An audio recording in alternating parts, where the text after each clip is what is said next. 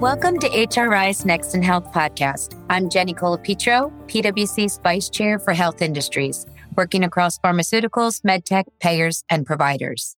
And I'm Igor Belokrinitsky, a principal with PwC Strategy End, where I get to work with leading health organizations on their strategies and operating models. And on this podcast, we talk a lot about how our health industry is evolving to more of an ecosystem that is more connected, more value-oriented, and more equitable.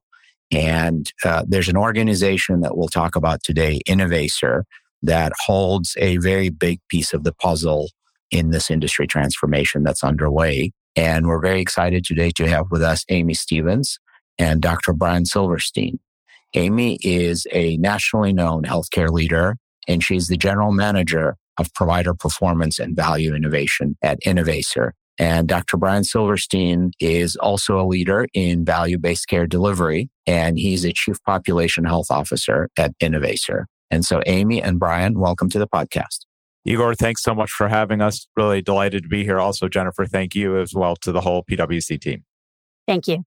Brian and Amy, Innovaccer has been in the news a lot and is receiving some great industry recognition as a leading data and analytics platform. But just in case some of our listeners are not familiar, would you tell us briefly, what does Innovaccer do? What is it? What value does it create for the different healthcare stakeholders?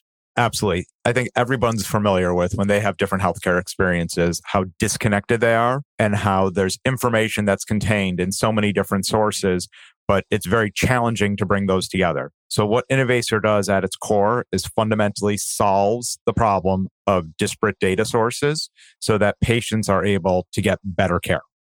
So what that looks like for those that use the Innovaccer platform is they have the ability to see healthcare and demographic data across the entire spectrum of the patient. We call that the 360-degree view. So when you think about a patient, in some systems, you can only see their financial data.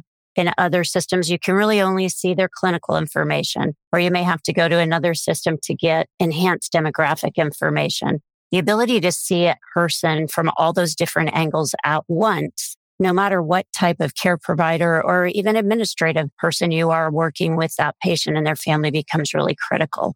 Amy, that's great. I think that 360-degree view is critical. Let's drill down on that a little bit. What does it mean to truly put patients in the center of the healthcare ecosystem? And how are different value-based care models doing this?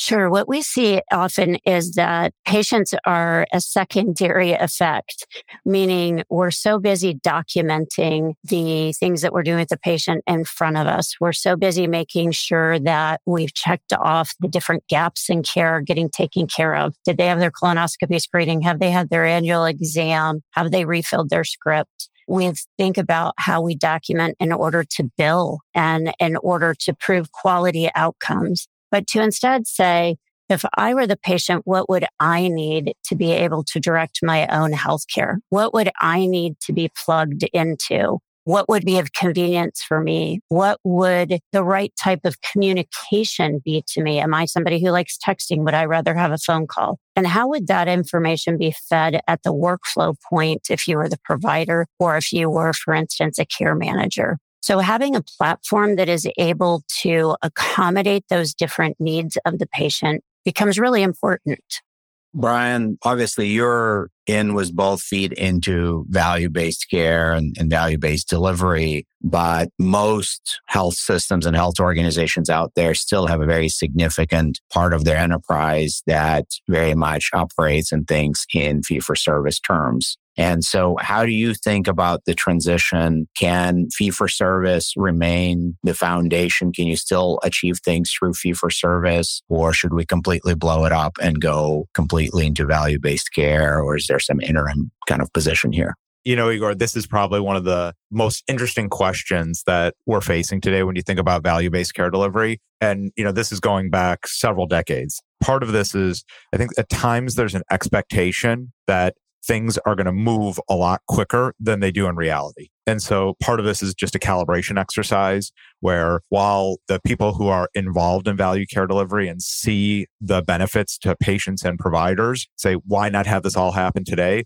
There's a whole host of components that really need to be developed and integrated to be able to make that happen. So I think the time horizon for change is going to be longer than what people might expect. So we're maybe at best a decade into it. And it's possible for some markets, it's going to be even a decade or further. And if you say, well, what's holding back? Part of what's holding back is when you look at a vast majority of healthcare systems, even though they may have value contracts, still a vast majority of their revenue is coming from fee for service. So appropriately, they need to focus on that. And when you look at the systems that are required to actually implement and deliver value care delivery appropriately, it really requires different infrastructure than what's being used for fee for service. So as a result for that, you have kind of a natural conflict point between I'm in the clinic, I've got 25 patients I'm seeing today, a couple are in value contracts, they're in different value contracts. And so it's really confusing to know what to do. I can't do things differently for different patients. It's too complicated.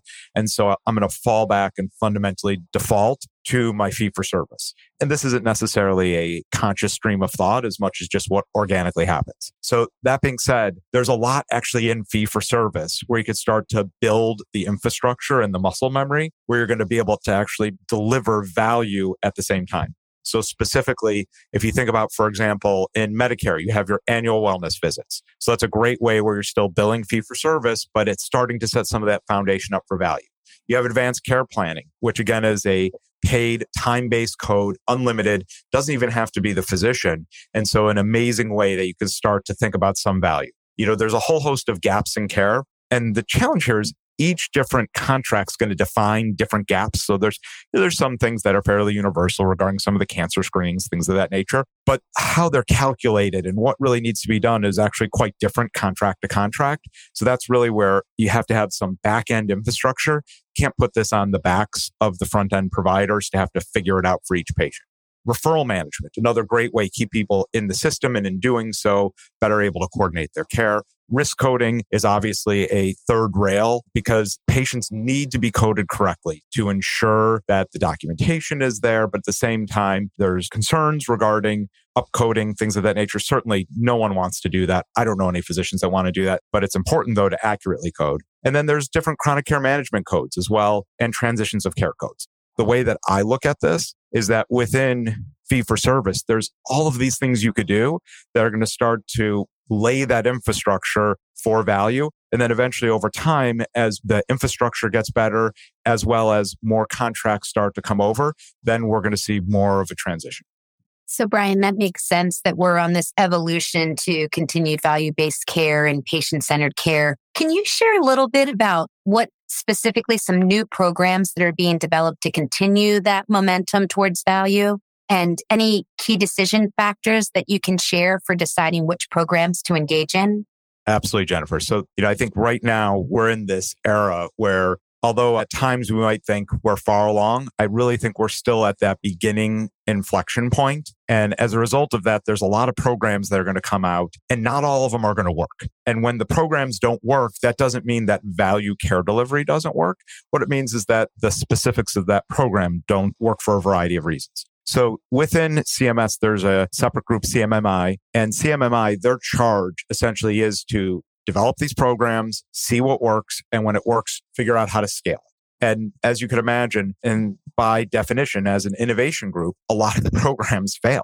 But there's a lot of great learnings from the programs, and the people within CMMI, they really do an amazing job of trying to balance out how can we have the program rules be something that are going to be favorable enough so that people will enter these programs, but at the same time ensure we're achieving the outcomes that we need to. And what that means is we either need to improve quality for the Medicare beneficiaries, reduce costs, and maintain quality, or ideally do both. So the home run is we're improving quality and reducing costs. The good news is there are programs that do that. And over time, these programs have been evolving. One of the more recent programs, and this is something where the DCE program is sunsetting and the new program is ACO REACH. What's interesting with REACH is that the percent of people who applied who got accepted in the program probably some of the lowest rates ever I've seen of any of the CMMI programs. And it's interesting. There's a lot of elements in the program where they're trying to look at how do we actually start to think about different disparities that exist within the ecosystem and how can we actually create some type of financial systems to be able to manage that. So I think it's a very interesting, innovative model. And the other thing too that I think is probably more significant is within the MSSP in the new rule that the comment period just closed on, there's updates to the core Medicare Shared Savings Program that are the most significant updates since the genesis of the program. And so I think that what we're seeing really is the regulators are doing, I think, an amazing job of kind of keeping tabs on the industry. And if you read the commentary, certainly the updates in the rules, everyone's not excited about them. So let's recognize that this is not where everyone's sitting there saying, this is amazing. But what they're doing is really trying to balance out how can we do something that's going to be the right thing for the Medicare Trust Fund, the right thing for providers. And then in addition to what's happening on the Medicare side, a lot of the commercial programs, Medicaid, there's just a ton of innovation going on in trying to figure out how can we modify and create different ecosystems that are ultimately going to give patients better outcomes. That's very helpful. And it's exciting that there are more and more different opportunities and models to participate in value-based care. I guess for a health organization that's looking to make that leap of faith and get involved, how do they figure out which program is right for them? How do they find an arrangement or multiple arrangements that play to their strengths and where they're going to be positioned to succeed, even as they build new capabilities and participate in these programs? I love how you asked that question, Igor, because one thing that I observe is at times people take a binary approach to value care delivery, either like I'm for it or against it, as opposed to saying what you just articulated, which is how do you decide which one is right for you? And so what I'd suggest is this is something where each market, each location is going to move differently. There's some organizations, they're already there. That's by far the minority. A vast majority are either just getting started or haven't necessarily started yet. And that's, I think, where it's a very amazing opportunity to then say, okay, in my local marketplace, who are the big payers and what programs do they have? And so look on the commercial side, also look within your state from a Medicaid point of view, as well as major employers. Sometimes major employers will have different programs, as well as, of course, the programs that are being offered through CMS and CMMI. There isn't going to be one program that's right for everybody. There's incredible diversity in our country, and that diversity is one amazing strength. And so it allows us to innovate and do things that would otherwise not be possible. At the same time, that will then create challenges for standardization, as well as there's not necessarily a one-size-fits-all solution here.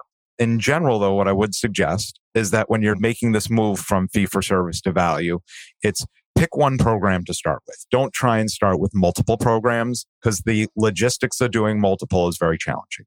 Next thing you want to do is rather than try to get everybody engaged, pick the people that are more interested. And here's why. If you try to get everybody, there's always going to be people that are going to be resistors. And the energy you're going to put into those resistors is going to impede you from actually moving forward. So instead say, you know what? Everybody doesn't have to do this. We're going to pick the people that really want to, get them engaged, support them, figure out also how to make it easy. Because anytime you add complexity to anyone's workflow, that's where things are going to grind to a halt. So it's how can we make this easy? And then how can we make it self-sustaining? And some of what I shared before and articulated before were great ways that you can look at being in a volume world and using that revenue from some of those activities to then start to fund the value. Because ultimately the value needs to be something that you're creating a financial funds flow so that it's going to get supported and grow. So, Amy, how will data readiness or connectivity of data across the different segments of a provider organization play a role in value-based care? We actually think data readiness is the tripwire really to be able to get into many of the business models, the reimbursement models that allow organizations to have a new way of managing their business and doing well. We certainly have seen that is of high importance to providers at this stage. From a data readiness standpoint, we kind of think of three things in particular. One is that data is trapped, Right now, it sits in thousands of individual systems, products, records, pieces of equipment, and it's across the entire enterprise, sitting in a lot of different functions managed by many different people. So you think of clinical data, claims data, lab, pharmacy, equipment at the bedside, HR and talent, supply chain. And every one of those functions seems to have its own processes, its own software products, its own ways of collecting data and using data. So it's sort of stuck with those who are using it in very narrow ways. The other is that data in the United States is very non-standard. We find that even if you have one EMR in a health system, if you have multiple hospitals, physician offices, et cetera, each you will often find has its own instance or its own customizations that has been done. And by not having a standard, that means we don't have a common language by which systems, technology systems, as well as processes, people can share information in ways that make sense to each other because we are essentially speaking different languages. The other thing that has really hampered us in data readiness is that it is actually illegal, or has been and still is at this point, to have a single identifying number for each person in our country as it relates to healthcare. And so knowing that one person is the same person who went to a retail pharmacy, who went to their community center to have a flu shot, who is sitting in a PBM getting a specialty pharmacy script, who's sitting in 3 different providers, their specialists, their primary care, their behavioral health, to know that's all the same person is extraordinarily difficult. So what it's taking is a new type of technology, one that Innovaccer has certainly been a key pioneer, and that is to how do you unify all of those different records? How do you take records from across a variety of processes, products, and different companies and get them to the point that you understand and extract from that each individual human's full 360 view? It's a concept that we talk about as platforming. And that is, how do you put together a variety of complex processes, technologies, products into one connected platform, as we call it, which is a connective tissue concept? How do those organizations, those products, et cetera, exchange, store, and integrate data at scale? That's data readiness. It's the ability to create and capture new data, to share data that already exists, and to do it in a multi-directional way, and one that has high confidence and trust that the data that you're getting as the end user is reliable so that you can make very important life and death, often, decisions off of it. Amy, as you described this unification of data and putting it on the platform, it's really exciting to think about what might be possible once you do that. And so one of the implications is that for the populations that are most complex, most vulnerable, most underserved, you'll start seeing the disparities. You'll start seeing the unmet needs. You'll start seeing areas where you could potentially intervene and improve the health of these complex and vulnerable populations, which seems like a big part of being successful in value-based care. And so again, going back to this health organization that is looking to become more involved and participate in more of these programs, how should they be thinking about these complex and vulnerable populations that they serve and engaging them more effectively down the road? It is one of the most exciting use cases, honestly, when you think about how we can advance health in the United States. I adopted both of my children and they were both born to Medicaid moms. And when I think about the services that needed to be wrapped around them, both the pregnant mother as well as the newborn infants, and the visibility that their providers did or did not have into their health circumstances. It's a really personal for me, as well as when I think about how, as a leader, we can change the systems of care that we have. And when we think about that, the role that data has is the ability to even know which people are in the plans that you have, often how to find them by being able to pull in demographic information far outside of the clinical data sets. One of the biggest issues we have in, for instance, Medicaid populations is even being able to find them and contact them. And many systems don't hold unusual types of data sets, such as burner phone numbers. So being able to get to and find the population becomes really important.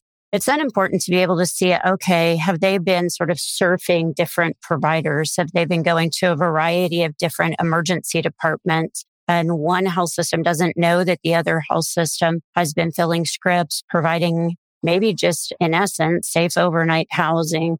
How do we see that what other providers are doing without having access to often what are even competitors' data in the market?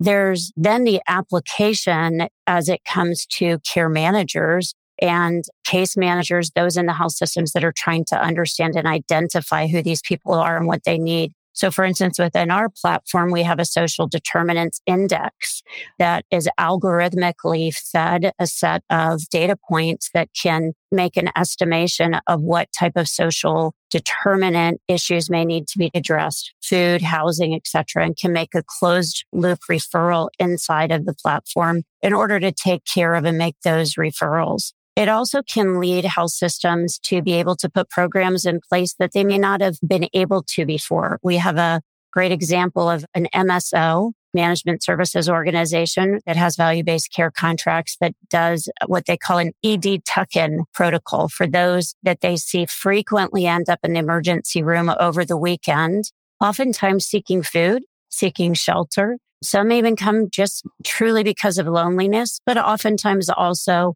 they've gotten to the end of the week and they suddenly realize they're not going to make it through to the other side without medication, etc. They have an automated way to estimate those that are most likely to use an ED over the weekend. And on Thursday night, there are automated functions that reach out to those potential ED utilizers to see if they need anything to be tucked in for the weekend, so that they won't have to reach out for expensive services that could be much more easily handled in an outpatient or virtual environment. It's those type of changes that can be made both in a large population like the ED tuck-in, but then can go down to the individual like a social determinant index that then directly matches very specific needs to that one person.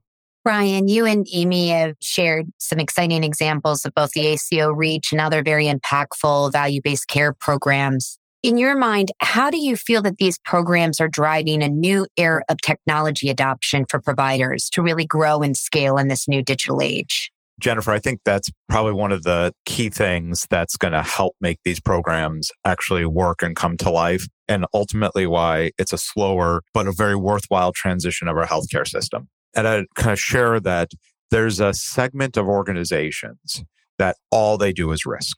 And these are not your hospital systems. These are typically larger physician groups or larger entities such as that. And what you see in those organizations is they use a very different technology stack than the hospital-based systems. And why is that relevant? Well, it's relevant because if all you're doing are these risk-based contracts, then you have to get really good at it. So you develop the workflows, you develop the systems, you develop the processes to really ensure that you're ultimately delivering the highest quality care for those patients.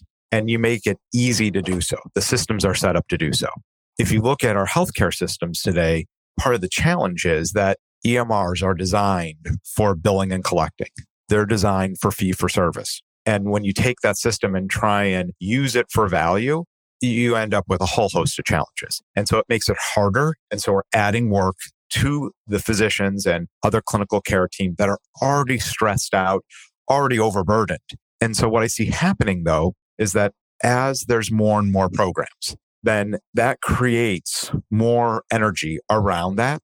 And as that occurs, it becomes increasingly more important to have the electronic infrastructure to make it easy. So, we're on this evolution here where the more programs there are that are favorable, that different provider and health systems see benefit in participating in, the more likely there's going to be investments made in the systems, both the human as well as electronic systems to deliver on the programs. And then as we get more and more, eventually you do get to that tipping point. Some organizations, a minority, have gotten there today.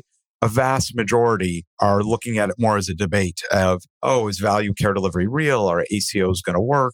And again, I encourage everyone reframe it. So this is not about, is this real or is this going to work? It's about how can we think about in our market given our organization and our capabilities, which program is going to be the best one for us to get started in? And how can we, in a thoughtful and sustainable way, begin to participate in these programs and put the infrastructure in place? Because ultimately, it's going to make care better. It's going to give better outcomes to patients, as well as the other key piece here is it's going to make the caregivers' lives better. We can't implement programs and then make it harder for the people that are delivering care. What we have to do is deliver programs that are going to make it easier for them to deliver care. And I think that's really where the magic's going to happen. Brian, let's dive into the magic a little bit more. You already mentioned this notion that we have to look at this through the lens or against the backdrop of this high burnout among the clinicians. And so we talked a little bit earlier about what becomes possible when you create a 360 view of the patient, of the individual, of family or community. It seems like there's some health organizations out there that don't have a 360 view of their own organization in terms of how their people are doing, how their operations are performing, how well their supply chain is operating, what volumes they should be expecting to come in, and what demand they need to be meeting, as well as how they're performing financially, and then from the quality lens, from the equity lens, all of those things that they care about. And it seems like once you let this data unification genie out of the bottle, once you make the platforms possible, you could get to a more 360 view of the health system and start making better choices and better decisions, and hopefully making it a better work environment. Any thoughts on that, Amy, Brian? Yeah, I think the concept of having a 360 view of the organization is the holy grail.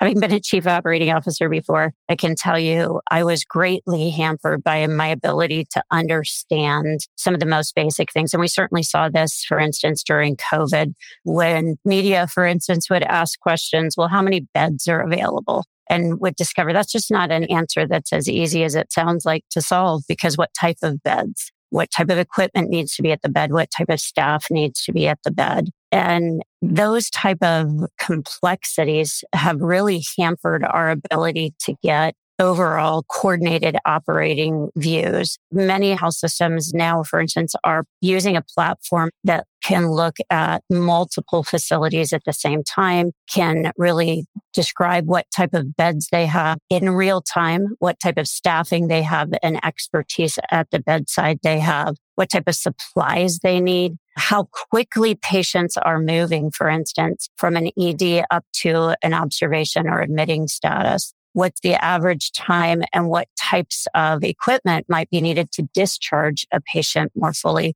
By having the data, what you can do is you can start hotspotting, as we call it, which is looking for areas where it's actually working. You know, oftentimes as health system leaders or clinic leaders, we often look for where it isn't working. But what seems to be even more impactful is where it is working. So if you have, for instance, an anesthesiologist that seems to prep their patients faster and yet still get the same type of quality outcomes, and you know that because you've been able to tie time sensitivity to actual clinical outcomes, you can then relook at how anesthesia practices are being done for that type of procedure, not just in one hospital, but in all the ORs across your portfolio and the enterprise. So you start to see that when you can tie these data sets together differently, and you can look for those areas where higher efficiency is already taking place, you can move those best practices out into the organization. Similarly, this concept of, workforce, when you talk to any leader, when you talk to any worker inside of healthcare, especially direct healthcare delivery these days, you'll find that the work environment has felt like it is appreciably degraded. And so we think in using a platform about things like productivity for sure, how much work each person can produce for us. But when you have a data like you see on a platform such as ours, you're able to think about the amount of work, the type of work, the quality of the output. So not just did somebody process 200 claims today, but were they able to do them in essence with a single touch, meaning they're not having to go back to the same claim 4 times to keep appending information or correcting errors because there's already a degree of automation to it. About 25% of all labor in the U.S., whether you're a payer or a provider, is considered administrative, which really honestly just takes the joy right out of all of their work. And so how do you think about automating it? For instance, for a care manager, much of their time is spent tracking down a patient, trying to literally get a hold of them to follow up post-surgery to see how they're doing. With our platform, we've been able to help the care managers determine not just what day of the week they are most likely to get a hold of that person, but what time of day and what modality. Well, are they more likely to respond by text or by phone? So having that type of information that then is fed up for the next time, and you can start to sort of run algorithms against the type of people who are most likely to want to be contacted in that way. What happens is that care manager actually contacts more patients over the course of his or her day. They have a better exchange with them, and they're able to contact those that are at highest risk or greatest need of exchange to understand how they are doing and what resources could be applied to them. That is, in fact, what people want to do when they come to work. They want to actually help the right people at the right time in the right way.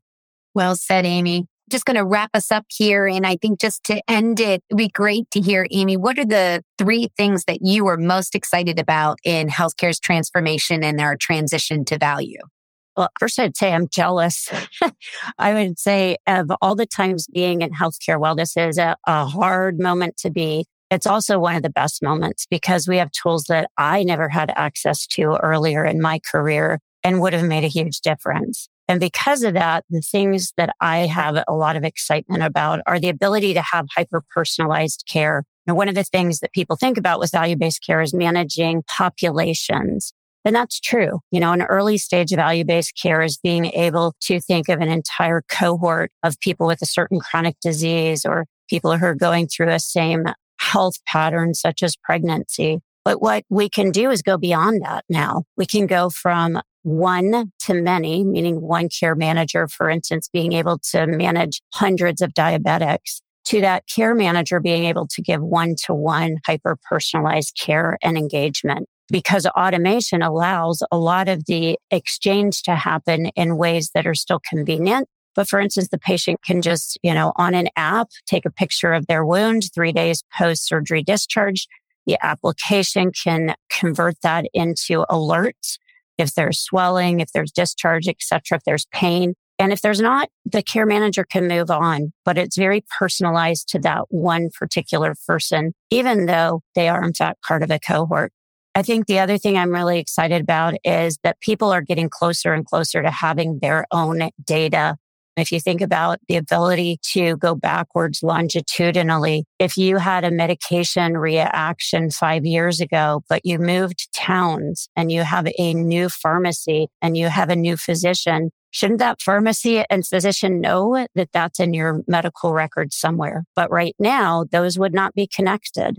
The other would be to just plain make it easier to take care of those who most need it. The ability to really think about access differently, access that is virtual, access that is closer to where people are in terms of geography, access that is more tied to what they actually need, such as social determinant support, more than they might need other types of more x-rays, more medication. If we started by giving them the right nutrition, the right housing, etc., they may often have a lesser need for some of those other more clinical services. So the ability to really change what access looks like and therefore the outcomes of so many people becomes to me the holy grail of fixing and improving care.